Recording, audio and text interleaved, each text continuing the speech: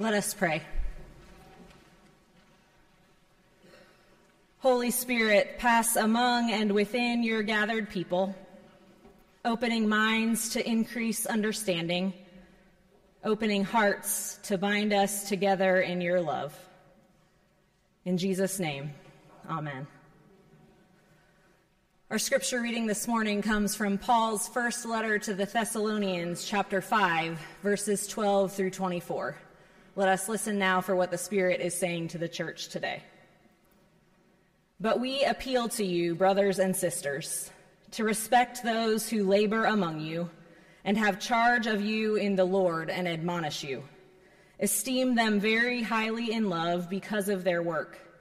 Be at peace among yourselves.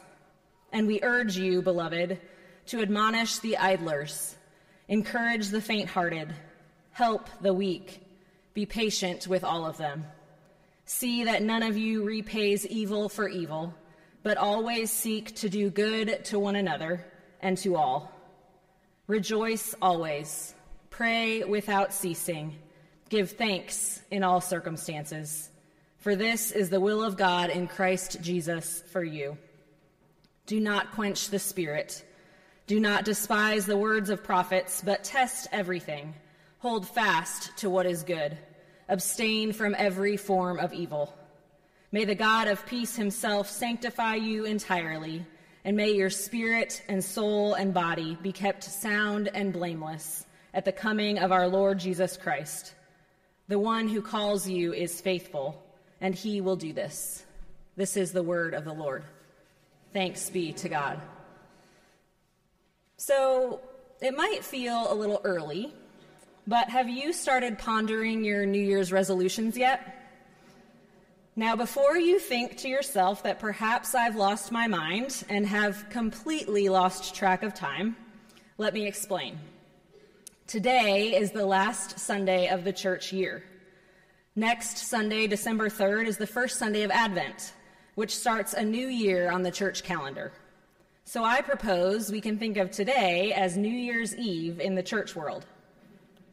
Traditional activities for New Year's Eve, in addition to counting down to midnight and watching the ball drop, often include thinking ahead about the year to come, and sometimes setting some intentions for our lives. This weekend is sort of a crossroads for us. We have just celebrated Thanksgiving, and the retail stores have long ago catapulted us into Christmas.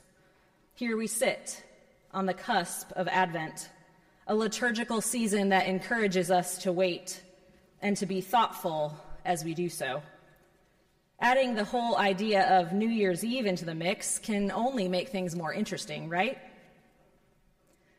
As usual, Paul has something to say to us, and perhaps it could be helpful as we enter the new church year. As Paul closes out his letter in his own quick, on-the-go way, there is a whole list of imperatives. One scholar says it's almost like a family member would say to another as the other was leaving for the grocery store, "Don't forget to buy the carrots," or a parent saying to a teenager walking out the front door, "Drive carefully, buckle your seatbelt." In what is considered likely to be one of the earliest Christian writings, the Thessalonians and we are, among other things, told to rejoice always, pray without ceasing, and give thanks in all circumstances.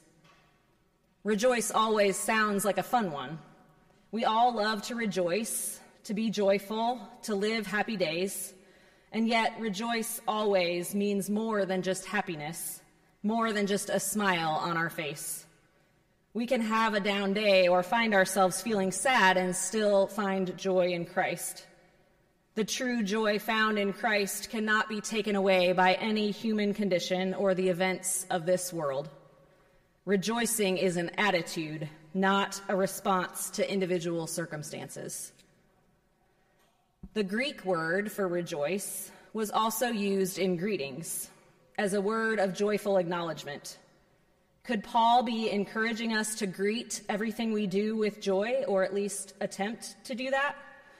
If we are to rejoice always, we may have to encourage ourselves to think about the big picture rather than focusing on what is happening in this very moment.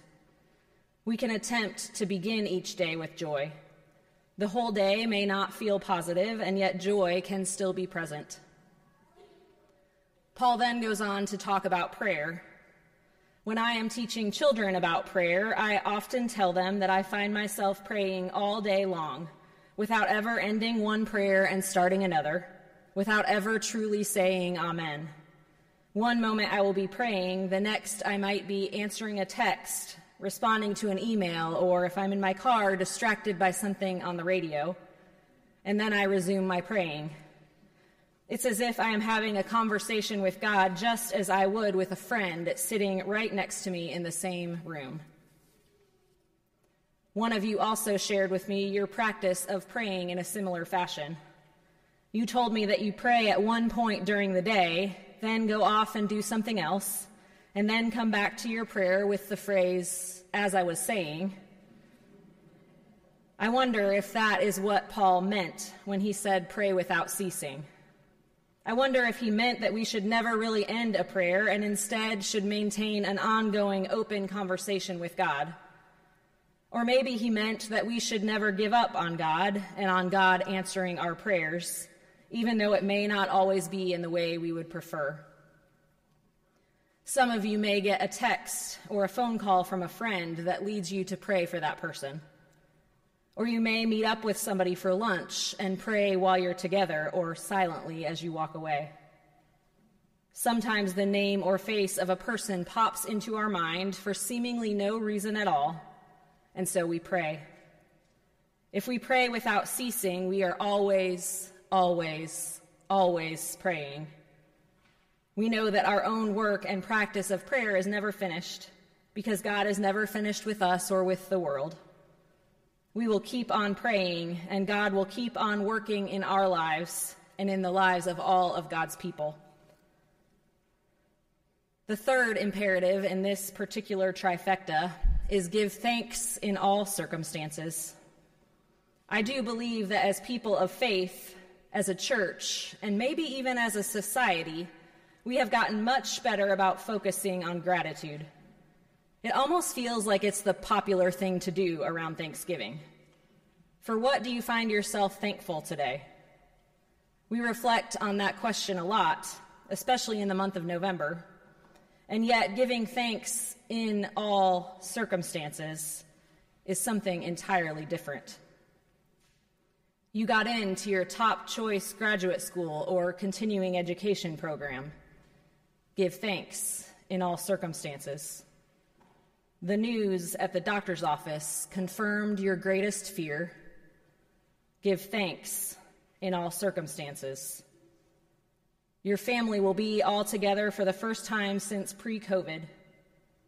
Give thanks in all circumstances. The ceasefire in Gaza might be only temporary. Give thanks in all circumstances. Your family will be expanding in the new year. Give thanks in all circumstances. There are unhoused people right here in Chapel Hill who wonder from where their next meal will come. Give thanks in all circumstances. Last year, the New York Times did a piece called 12 Tiny Stories of Gratitude. Emily from Boston says, "I work from home, taking twice weekly breaks to walk to the market. I talk to Morella, the cashier, as she rings up my purchases. I ask about her grandson. She asks about my kids, who she has seen grow from stroller to college. This year, we check in about her sister and my mother, who both have Alzheimer's. The brutal disease is robbing us both, and as part-time caregivers, the sad weight of it all can be a lot. But twice a week, someone I've never seen outside the market checks in with me, and I'm grateful. Give thanks in all circumstances." John from Pawleys Island tells his story. "It was a tough week, and I was exhausted as I drove home from the airport. Suddenly, the engine just cut off. I drifted to a stop on the shoulder of a busy highway. I called a tow truck, and my car ended up at a nearby repair shop. This was going to be expensive.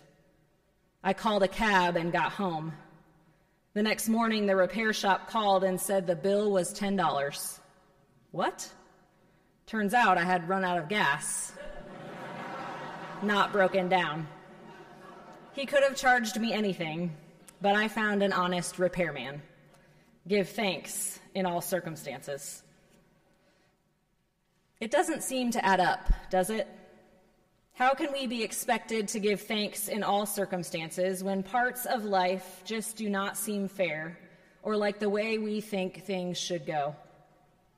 Why should we give thanks when we would rather cry about the state of the world or the news we just received in our family or from our friends? Surely God is crying right alongside us. One of the things that is simultaneously helpful and difficult about Scripture is the way in which it challenges us. I think this is one of those times that causes us to tilt our head, wonder a bit together, and ask questions about how this might play out in our lives. Paul Tillich writes about the Apostle Paul's words in his letter as an invitation to a state of silent gratefulness. We are simply grateful. Thankfulness has taken hold of us, not because something special has happened to us, but just because we are, because we participate in the glory and power of being. It is a mood of joy, but more than a mood, more than a transitory emotion. It is a state of being. I do not think the Apostle Paul is telling us we have to be happy all the time. And I do not think he is asking us to give thanks for all circumstances. If I understand him correctly, he is not inviting us to give thanks for the difficult diagnosis or for the fact that people in our community go hungry every day. I also do not believe he is telling us we must accept the state of the world as it stands right now without wondering why it is the way it is and what we can do to help. I think Paul is encouraging us instead to give thanks because of, and sometimes even in spite of, what is going on in our lives and in the world.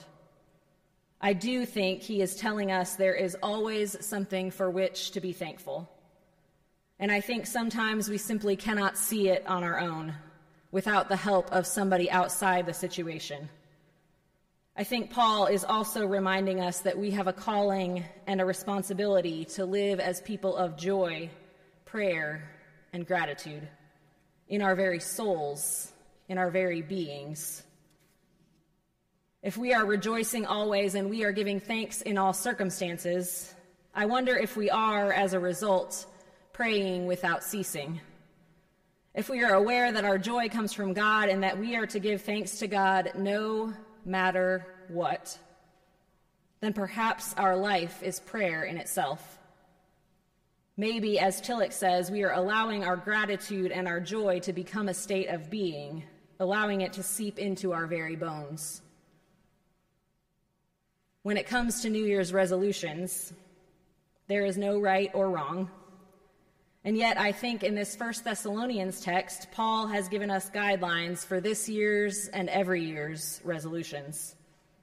What could life look like if we rejoice always, pray without ceasing, and give thanks in all circumstances? What could the world look like if more of us did even just one of those things on the regular?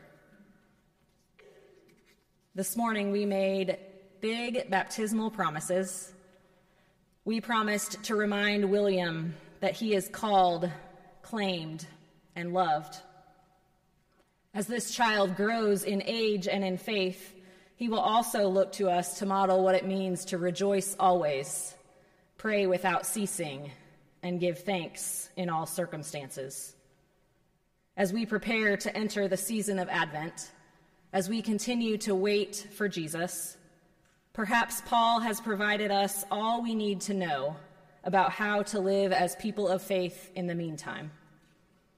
For this is indeed the will of God in Christ Jesus for us, for all of us. May it be so. Amen.